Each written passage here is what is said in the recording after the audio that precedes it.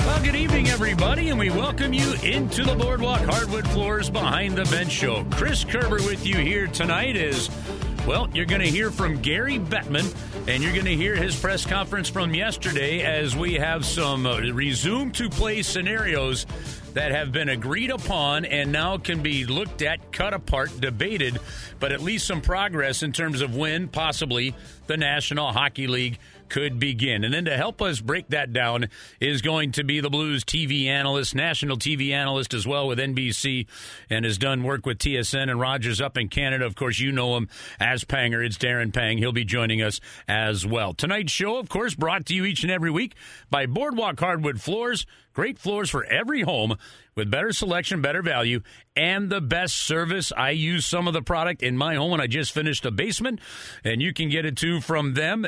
Take my word for it. I put them in my home. My wife loves the flooring. I love the flooring. They did the stairs with the flooring as well. They're a local family-owned business doing quality work in our community for more than 22 years. The 3 area showrooms are open. Give them a call at 314-730-3100 or shop online at boardwalkhardwood.com. Coming up a little later in the show, we're going to bring you Gary Bettman's press conference so you hear from him. But we figured we'd kick it off right off the top with Darren Pang and get his thoughts on everything that went down. Panger, how you doing, buddy? I am doing very well, and I will back you up on those stairs. I was at your place recently. And they're solid stairs. They could handle this little guy with gumption going up and down a few times. So, yeah, you know what? I appreciate that. I wasn't so much worried about the little guy with gumption. I was worried more about how they could handle 2 dogs and 3 girls, and they're tough. I mean, the dogs and girls, but so are the stairs. Yes, they are. Yes, they are. But you know, in order to go up and down and utilize what you're going to have an incredible downstairs, but that's a playroom. Let's face it. That's a it's a man cave / everybody's area. But you're going to need good stairs because that's going to make sure that house lasts another 100 years, my friend. And I'm going to need it for that long, I hope. That'll be the truth. All right, Panger, let's get into this. So the National Hockey League over the weekend came out with kind of their health protocol, a 22-page memo on how Phase 2 is going to open up, all the health issues and things that the St. Louis Blues and other teams around the league are going to have to put into place just to be able to open up their facilities and all. And then yesterday, Gary Bettman, yesterday afternoon, with the official announcement of the return-to-play scenario. Let's start with the return-to-play scenario. What are your general thoughts on the fact that they decided to go with the points percentage way of ending the regular season as is, and then beginning this expanded playoffs with 12 teams from each conference? You know, the longer it went, Curbs, and the more information I gathered, the less I'm surprised by this. I think not that time was running out, but I think you have to make a decision. There were some, and I know there were some players that I talked to that said, hey, rub of the green is a great saying in golf, and sometimes you get a break along the way. Maybe the playoffs should just start the way they are without the 12 versus 5, to include 24 teams, Curbs. You know what I mean? The teams that were in the playoffs at the time that COVID-19 hit everybody on March 12th, those are the teams that are in. You know what? It's tough luck that maybe some team was hotter, maybe some team, was gaining a little bit of momentum or grabbed a hot goaltender. So there was a lot of players around the league, not just our players in St. Louis, Curbs. They were looking at the integrity of the competitive balance of who gets in the playoffs. And obviously the 8 teams are the ones that have the ability to play for the Stanley Cup. Well, now we've added a new wrinkle. What does this mean, Curbs? I think it means a whole lot of fun. I keep looking at the Western Conference, and I see the Oilers and the Hawks, the Predators and the Coyotes, Canucks and Wild, and Flames and Jets. Are you kidding me? The Flames and Jets? That to me is something that, I'm not sure if we're going to see it because of the way 2-3 was going to work out in the Central Division. But I'm excited about this whole format, and I think there'll be some that'll be a little bit more skeptical. But I think at the end of the day, the best team generally does end up winning it, and hopefully that'll be the case this year with the defending champs. And the one thing that the league has talked a lot about is the integrity of the playoff tournament, the integrity of actually winning the Stanley Cup. But one thing that I do also think that, while it wasn't talked about as much, I believe was just as important was the integrity of your regular season. And you had played Teams that played as many as 71 games, some as few as 68. So you're within 3 games there. Unfortunately, the one team that, with the system that was set up, that really has a beef might be the Buffalo Sabres. But at the same time, you had 68 games and you just weren't very good. So, yeah, maybe you do squeak in. But by doing it the way they did and eventually picking a cutting point, they have kept some integrity of at least the 68-game regular season that had been played. It had to mean something. Yeah, it's a heck of a lot more than in 1995 when the Eastern Conference only played the East. The Western Conference only played the West. They've only played 48 games. I mean, here we're up to, what, is that 92% of the schedule has been played already? Yeah. So, yeah, it is tough. Like I was thinking at the beginning that maybe they would get to a number like, let's call it 75, because there are teams like the New Jersey Devils have played 2 fewer games than the Montreal Canadiens. The Montreal Canadiens are going to get in. So if you equal it all out and New Jersey won their last, let's say, call it 3 games, and Montreal lost their last game because they only had 1 left to get to 75, let's say hypothetically, then that would even bring more integrity. But I think the logistics of it all were just too difficult to do. When you're talking about a hub city, when you're talking about getting everybody together, and that would be for an undisclosed amount of games. So I think this is the best they could do, Curbs, in this situation. These are tough decisions to make, but that's what you've got to do. And I think the NHL has done a great job of leading of the 4 major sports to make a decision to end it and then to move forward here. Well, and another way to look at this is we're joined by Darren Pang talking about the return-to-play scenarios announced yesterday by the National Hockey League on tonight's edition of the Boardwalk Hardwood Floors Behind the Bench show. Fans, if you go to the NHL website, NHL.com, part of the standings now, they actually did the standings by points percentage. So it's all spelled out right there. If you're the Buffalo Sabres, Panger, or the New Jersey Devils, as you just mentioned, and you're kind of knocking on that door and you still had a chance to maybe get in, highly unlikely, but still a chance, and then you're wondering, well, if the Canadiens were there, we're right behind the Canadiens. The reality of it is if you're one of those teams right now, you're back with a doggone good percentage chance in terms of the draft lottery. So the Buffalo Sabres weren't going to win a Stanley Cup. They were probably not going to make the playoffs. Same with the New Jersey Devils. By the way things have gone now, those 2 franchises once again put themselves in a great draft position, which might be better off for the franchise than if they resumed to play in this expanded tournament.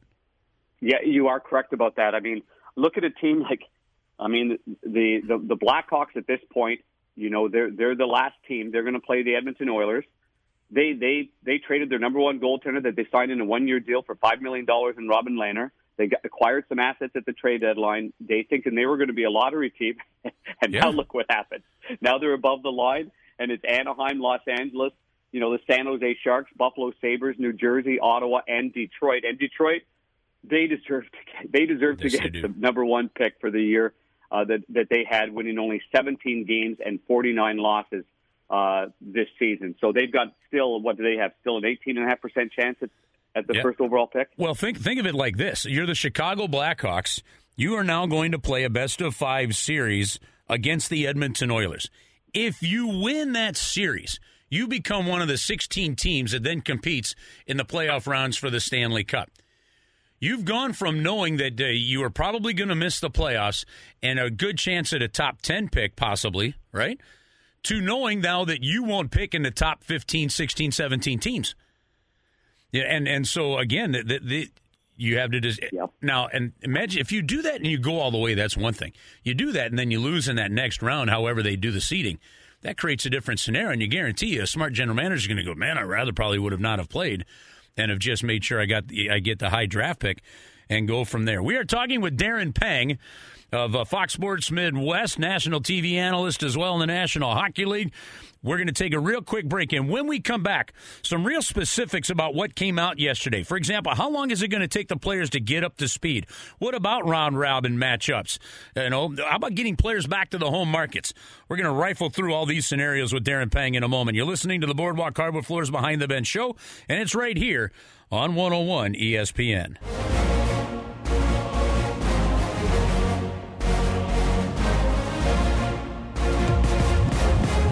back into the Boardwalk Hardwood Floors Behind the Bench show. Chris Kerber with you here on a Wednesday night. Hey, during a pause, we're still bringing you plenty of hockey. We've got This Week in Hockey on Tuesdays. We've got the Boardwalk Hardwood Floors Behind the Bench show on Wednesdays. And then we still have 2 more weeks, including tomorrow night and Friday night, of Play Gloria, the St. Louis Blues run to the Cup. And, of course, Darren Pang and John Kelly have been kind enough to help us throughout these replays to bring us their perspective of what happened tomorrow night, starting at 6 o'clock, the pregame show, Game 2 of the Stanley Cup Final between the Blues and the Bruins. And Darren Pang joins us tomorrow night as well to help us break that down. Panger, let's get into some real specific questions. And again, a little later on in the show, folks, I'll have the Gary Bettman's press conference for you. If you missed it, we're going to bring it to you so you can really hear just right from the commissioner of the National Hockey League the breakdown of how it goes. So Phase 2 is going to start sometime within the next couple weeks, where players in small groups of no more than 6 can go to the team facilities and start practicing on their own without coaches. There are still health protocols, including some testing that gets put in place around that. Phase 3 would be the opening of an official training camp. Gary Bettman said that they would hope to do that sometime by mid-July. To do that, then, another level of testing and things have to get in place. How long training camps could go? Well, that's up for debate. Gary Bettman did say they anticipate anywhere from a 2 to 3 week training camp. But, Panger, the big question is, and I know you've talked to some veteran players, how long do you think it'll take for players to really get up to speed, 1, for their own safety, and then 2, for the quality of play? Well, number one, the players that I've talked to have really urged me not to say that this is going to be a quick transition for them. No, this will not take 1, 2, 2.5 or 3 weeks. Maybe for some players it will, but the fact of the matter is this is an odd time already to get back onto the ice. The Stanley Cup had already been played. The World Championships have already played. The KHL Championship, So there was only 2 teams left just a little bit ago between the Blackhawks and between the Boston Bruins and the St. Louis Blues. So, the players aren't used to getting the gear on right now. It's been a long time. So what I'm saying is these players need this small group time. The 1 month of just being at camp, even if it's 4, 5, or 6 players on the ice at one time, Curbs, that's very, very important. Just to get the legs going, the hip flexors, the lower back, the groin, the quads, the calves. These are essential parts of skating. You cannot replicate this. You can maybe do it a little bit with inline blading, but still not the same. You're not stopping and starting with inline blading. You're not on a bike, whether it be a Peloton or whether you're going through Forest Park and you're biking pretty well, or you're not stopping and starting. You're getting your endurance up, and that's great. But the top bicyclist in the NHL didn't win too many Art Ross trophies. So those are some of the things that concern me. And so what I'm saying is these players aren't just going to be able to jump into it and get their timing right. So with the small groups in June, that'll be perfect to set them up for a training camp in early to mid-July, and that where the competitive juices get flowing. Everybody gets used to what the protocol is at the rink. You mentioned the testing. There'll be double testing. There'll be small groups at the rink. I don't even know if local media Curbs will be allowed to partake inside the arena. So there's a lot of questions to be asked right now, but I think as far as the players are concerned, we've got to respect the fact that this is not like the schedule that they're normally on, and they're creatures of habit. So we need to give them some time and make sure that they kind of glide right into this, and then by the time mid-July comes in, that they're back to decent enough, competitive enough shape that they're going to be able to roll out into that round robin. Well, after Gary Bettman gave his speech, Mike Tirico on NBC Sports Network interviewed Don Fehr, and Don Fehr said, "Look, the training camp, in terms of the length, to your point, it's going to be as long as the guys need." And he actually said it pretty much just like that. He said it's going to be as long as it's needed. So if it needs to go an extra week or 2 because that's what they feel is needed, then they will do that. And the National Hockey League has worked flexibility into this process. I think they've been very smart about that. What about when play gets started, Panger, in terms of how you think teams are built could be an advantage of a disadvantage? Let's say a quicker team versus a heavier team. I think this is going to be an interesting conversation. Let's say, everybody thinks the Edmonton Oilers are the quickest team. They're not the quickest team. They've got the quickest player, no question. The quickest team for me are the Colorado Avalanche, and I'm not sure if you'd agree or not, but everything from their transition to obviously the way that Nathan McKinnon goes, right. I think they've got the most explosive, fastest team out there. Maybe the Winnipeg Jets are next, especially with their forwards. So my thought is you've got the St. Louis Blues. They play fast, but they're not fast. They play heavy, but they're not the biggest team in the NHL. And my belief going into this is I put some thought into it. I think positional play and holding on to pucks, maintaining possession in the offensive zone, heavy on the cycle. To me, the hardest thing about returning to play, whether it's training camp, whether it's from an injury, summer off, is stops and starts and defending. That's why we have so many goals scored in October, November, Curbs, and it slows down because the defending players, okay, I've got to stop. Okay, I've got to block that shot. It takes hard work. So I think a team like the St. Louis Blues will have the advantage because the fast teams will play reckless, and reckless can be sloppy. And a team like Chicago, a team like Boston, these are the teams for me that will control the play and wear down the opposition. And so I'm just going to go on an early side of thinking that the heavier, more experienced team like St. Louis will have the advantage once we get into a 7-game series. I don't know about the round-robin, Curbs, and I think we should get into the round-robin because this is a much more difficult animal than playing a 7-game series. All right, so the round-robin scenario, folks, is this. When the teams get going, 12 teams in each conference, the bottom 8 teams in each conference. In the West, that would be Edmonton, Chicago, Nashville, Arizona, Vancouver, Minnesota, Calgary, Winnipeg. In the East, it would be Pittsburgh, Montreal, Carolina, Rangers, Islanders, Florida, Toronto, Columbus. Those teams are basically going to be playing a best-of-5 series to see which 4 teams advance to take on the top 4 teams in each conference. The top 4 teams in each conference have to be playing something. You can't take a team that just played 3 or 5 games and then throw them against a team that hasn't played in months and not expect some kind of competitive imbalance. And we've seen that because the most recent history is what teams have come out of their bye weeks and played teams that have been playing, and there's a losing percentage of like 80% in those games. So it was important for those top 4 teams to get some games. What the National Hockey League has decided is the top 4 teams in each conference will play a round-robin against each other in the conference. In other words, the St. Louis Blues will play a game against Colorado, a game against Las Vegas, and a game against the Dallas Stars.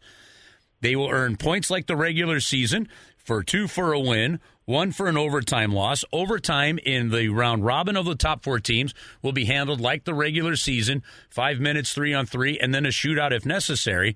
Any tiebreaker goes to the regular season points percentage. So in this case, the Blues would win the tie-breaking scenario against any team that have a tie-in. You put that all together, Panger, and it's a round-robin tournament to determine the top 4 seeds. So whoever has the most points through that round-robin tournament, much like a lot of hockey tournaments are handled, they'd become the top seed, then the 2nd seed, 3rd seed, 4th seed.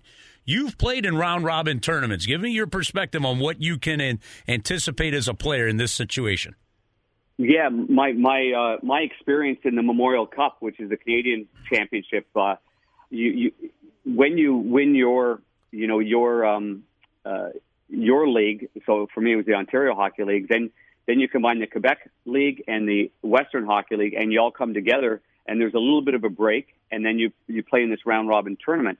And I just remember going into the first one after we'd played the Kitchener Rangers, the Oshawa Generals, the Cornwall Royals in 7-game series. Then you turn into this round robin. And a short story on this, I remember seeing Mario Lemieux walk into the building, and everybody was looking at him like, oh, my goodness, that's Mario Lemieux. And we ended up playing them the first game, and our whole team, we weren't very good. We had no edge to our game. We didn't know the opposition very well. It'll be different in the NHL because that'll put a lot of, we already know the video on Colorado and Vegas and Dallas. And Sean Farrell and our coaching staff do a great job of that.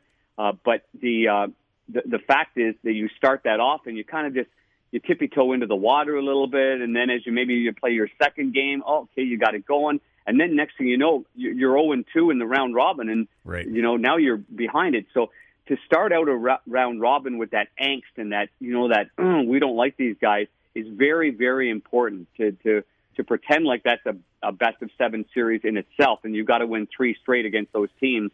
I guess that would be a best-of-5. But the fact, too, is that the players, in some of these calls that the PA had, and some of them were long and a little arduous, what came out of that was the top team said, we need to play. Right. And that's how they came up with this round robin, which I think is a brilliant idea. Is it the most fair? I don't know, but I think it's great. It'll be competitive. They're the 4 top teams. They know each other. They don't like each other. And so I think it'll bring some good hockey. Maybe not the first game, maybe not the second half of the second game or the first half of the second game, but I think by the end you're going to see some real competitive games as those teams try to get back into gear, Curbs. Well, and look at the integrity part of it. Look, the St. Louis Blues from a points percentage were still first in the West. But if Colorado had won one game and the Blues didn't play, Colorado would be. Mm-hmm. So for the Blues to have to battle for that top spot seems perfectly fair. And yeah, okay, so it gives Vegas and Dallas a chance to win the top spot. You know, so be it. It's a unique situation that we're dealing with. Boston had a much larger lead over Tampa, but again, between Tampa, Washington, and Philadelphia, the next 3 spots could have gone anywhere. And so, again, everything's not going to be completely fair, but this does put you in a better competitive advantage to play once you get to that round of 16. One other last thought on this one, Panger, before we take another quick break and then get into a few more things. Some fans may say, well, I don't know if the seeding really matters at that point. Well, it's going to have to matter because one of the big aspects of having home ice advantage in a round, even if we're going to play in a hub, is who gets the last change. And so how you get seeded could determine if you're playing a best-of-7 games even in a hub city. And they said, well, St. Louis, you would have been the home city. In Colorado, you'd have been the visiting. So in the first 2 games, and then in games 5 and 7, St. Louis gets the last change, and you get to dictate who you're putting Ryan O'Reilly out against. That's a big advantage. It is, absolutely. I mean, last year during the run, if I had a vote for the MVP, it would, and I don't know how close it ended up being for the Conn Smythe Trophy, but Colton Parayko absolutely deserved to be somewhere way up there. Maybe top 3. Maybe at the end of the day, it was Ryan O'Reilly, Parayko, and Jordan Binnington in no particular order. You're a coaching staff. You're running the D, and you've got Parayko, and last year was obviously Jay Bouwmeester, and you put them out on the ice at 5-on-5 in any situation up against the Marchand line. Look what that line did. They were right. Ineffective, and they were a great line. They're one of the best lines in hockey. That's how good Parayko and Bouwmeester were. Bouwmeester now, obviously not returning to play. Marco Scandella is there. But you've got a chance with last change to have that big horse up against any other player. I don't know. He's unstoppable, in my opinion. So it is important to get it. Now, the team goes on the road, and they went on the road in Game 7 in Boston and won anyway.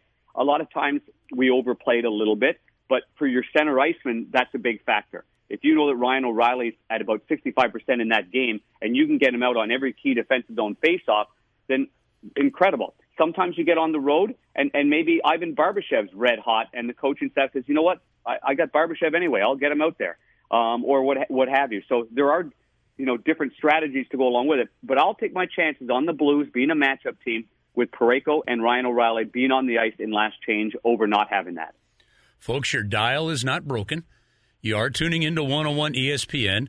This is a live radio show, and we are actually talking real hockey scenarios for the first time in a couple of months. That kind of tingling feeling, that almost orgasmic feeling you have, it's actually legitimate scenarios that we're dealing with. And we've got one more with Darren Pang coming right up in a moment. We'll continue with the Boardwalk Hardwood Floors Behind the Bench show right after this on 101 ESPN.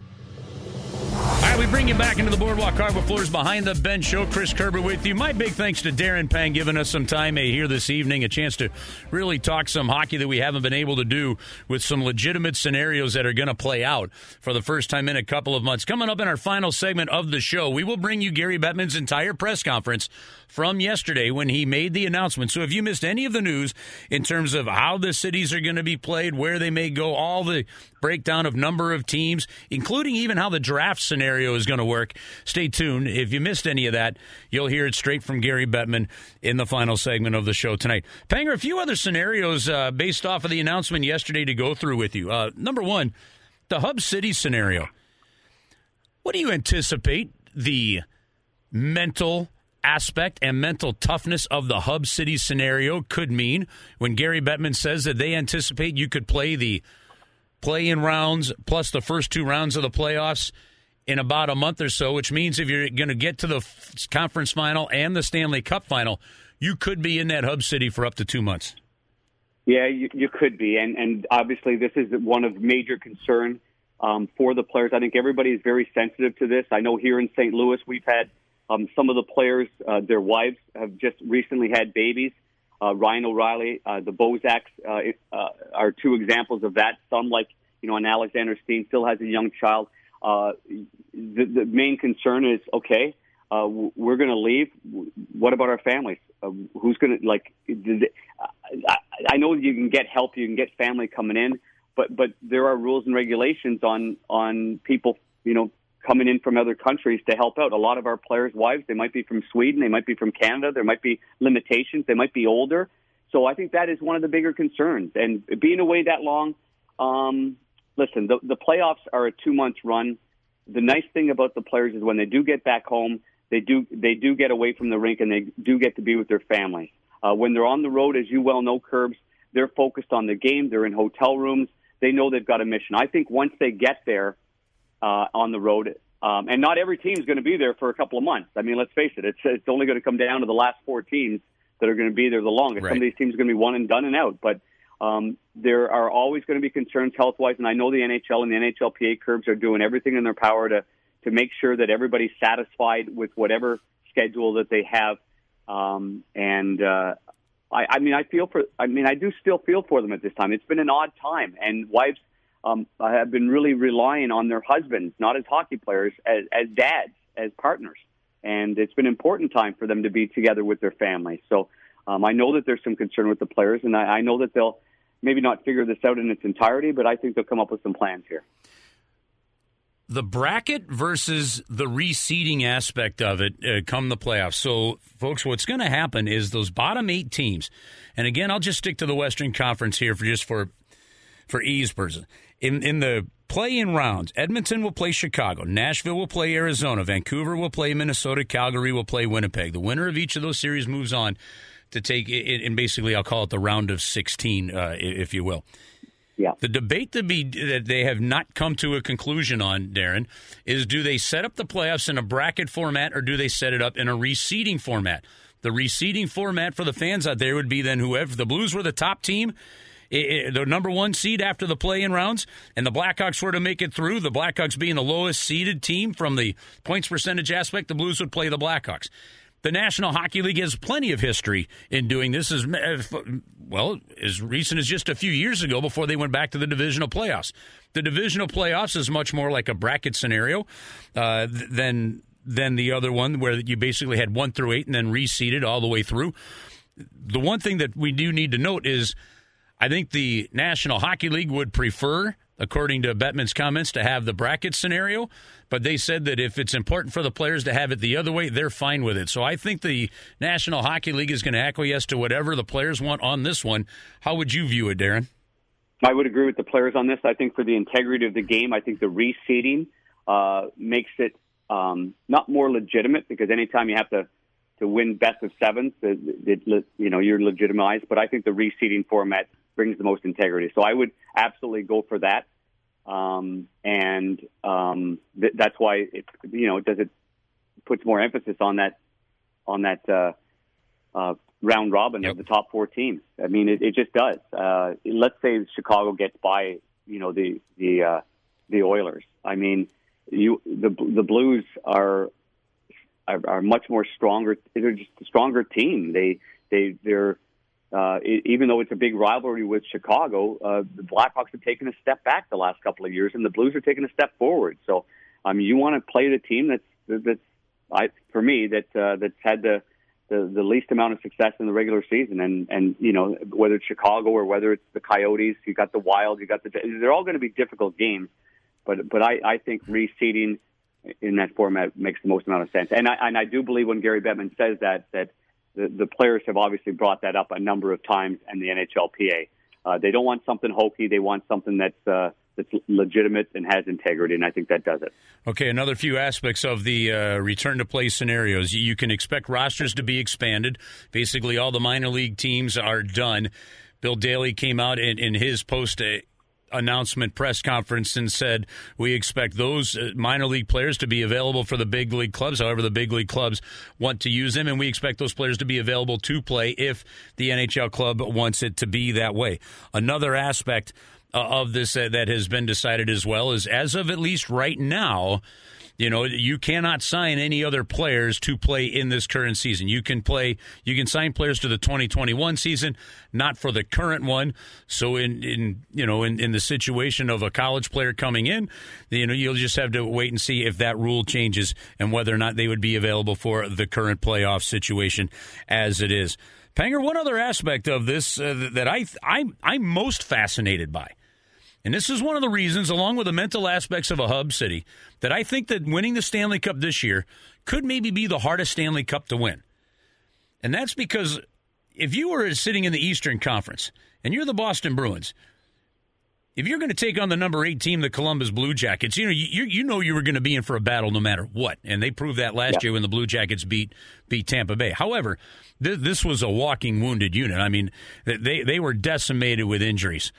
Well, now they're coming back in a healthy standpoint. So you're not necessarily facing a team that would be, quote-unquote, your typical number 8 seed. I checked it out. The Columbus Blue Jackets right now are about 70-1 to win the Stanley Cup. That may be some pretty reasonable odds to put a bet down on these guys. The reason I say that is because all of a sudden a team like the Columbus Blue Jackets, or a team like, even if a player returns for the Chicago Blackhawks and there's a new lease on life with some of the experience that they have, these become extraordinarily dangerous teams, and it is a totally different scenario for these teams now having a chance to play for a Stanley Cup, much healthier than they would have been had things started back in the early weeks of April. Yeah, I don't think there's any question about that. I think we've all been monitoring what teams were banged up at that time, and I give credit to John Tortorella and his coaching staff. Brad Shaw, we know him real well. They went through maybe more adversity than any team in the NHL, and they hung in there, and they put themselves in a pretty decent spot. They played a team game. They played a hard game, and every night was a competitive game. I thought Foligno was led by example for Columbus as a team that we'll use as an example. And you're right, that becomes a real dangerous team. I think I think getting up to speed anyway is going to be a real interesting part of it. We know what the Blues look like, Curbs, when they get up to speed. We know what that movie looks like when they get going, and it's easy to tell.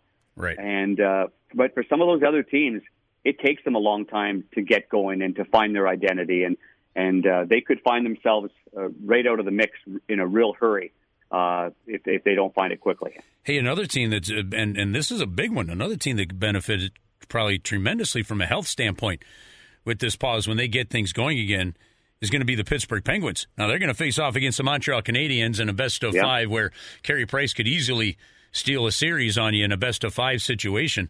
But having said that, my goodness, getting the full regimen of roster there for Sidney Crosby and the Pittsburgh Penguins, they once again become a different threat. So that, to me, that's an amazingly fascinating aspect of this return to play scenario. Well, I keep in touch with Kirk Muller, who's an associate coach with the Montreal Canadiens, and as the year was going on, I mean, it was quite clear they weren't making the playoffs, and here here they have maybe the most dangerous goaltender out there. They've got a defenseman now in Shea Weber that's healthy, and he's one of the best.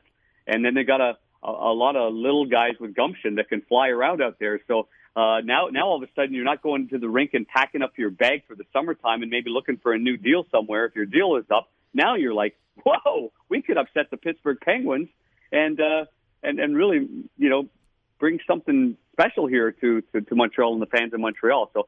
A lot of teams got a new lease on life, and then that's going to be exciting to watch. Some of them are going to take advantage of it, and some of them are just not going to be good enough. That's going to be the fact. All right, a long-distance last thing for you here, again, as we've just tried to break into as many little aspects of this return-to-play scenario as we can. One of the things that's not going to get a lot of talk about right now is the 7 teams that are not going to play. Mm-hmm. They basically will have been off since the beginning of March.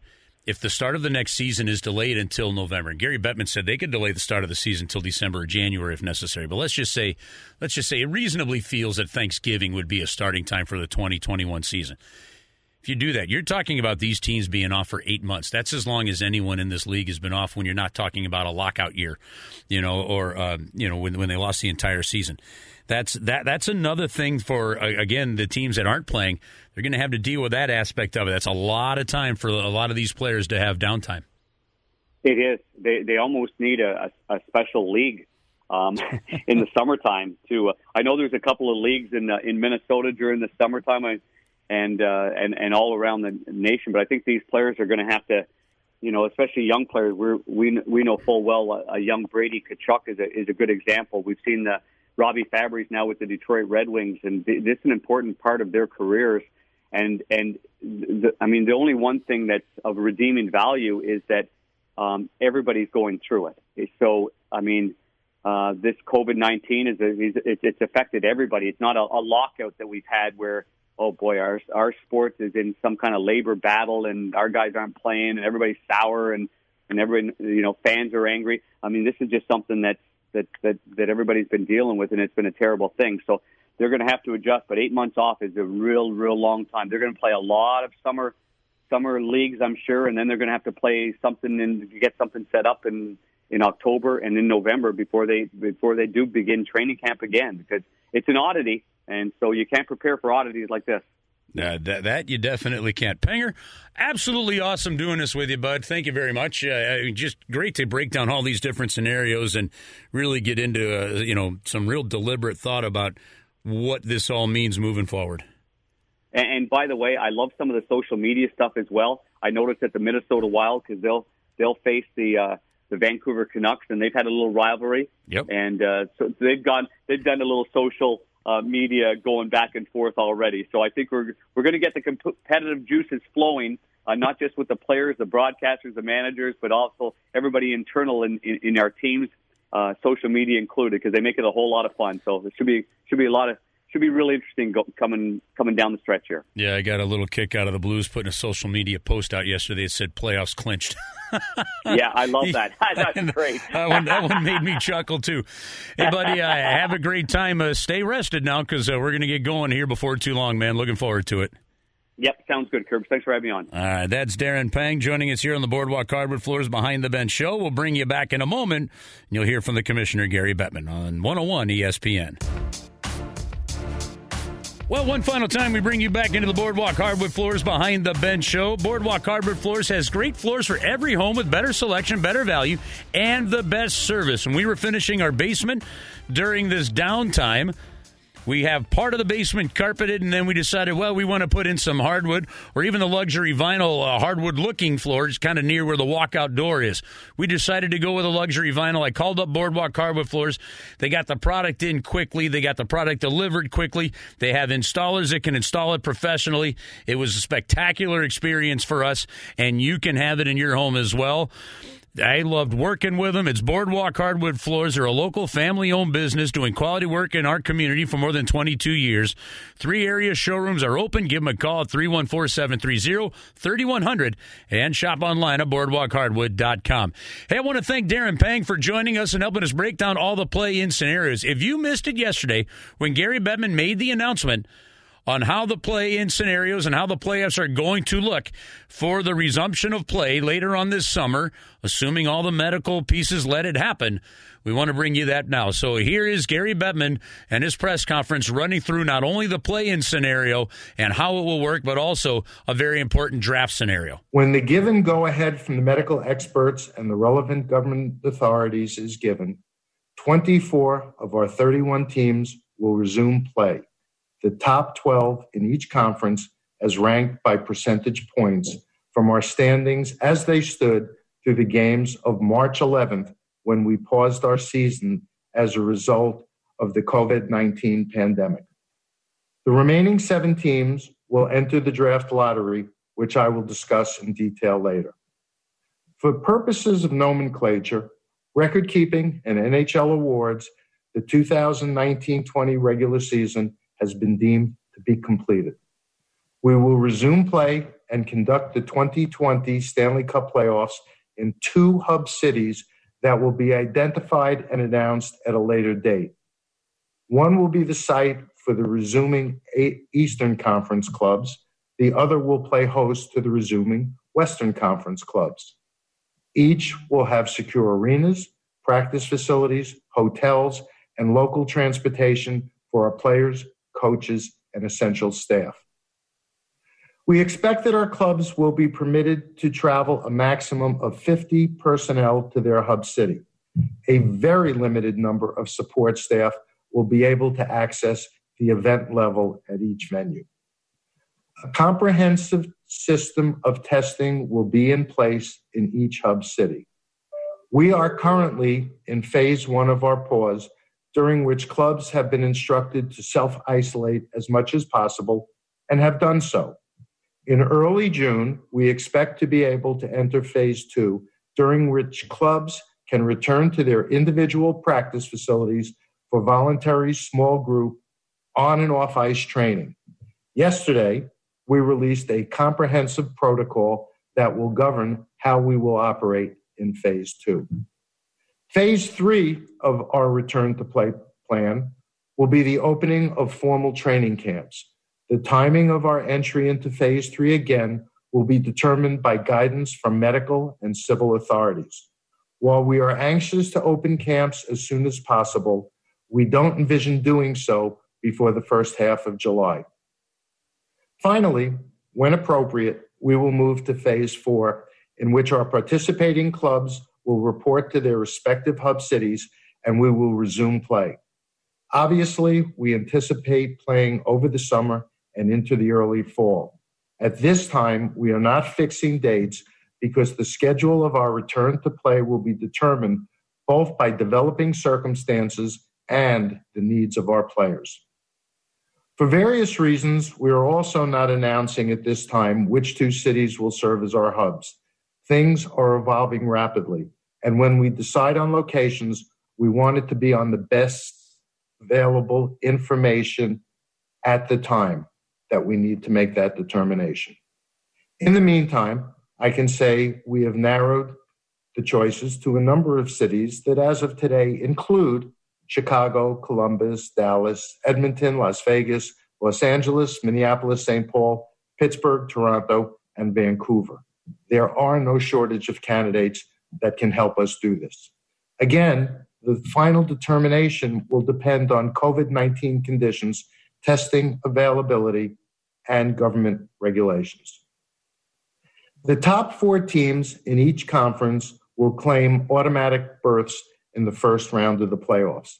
They will play intra-conference round robins, each playing the other 3 teams to determine their respective seeds in the first round. These games will be played with regular season overtime and shootout rules, with ties in the final standings broken by regular season points percentage.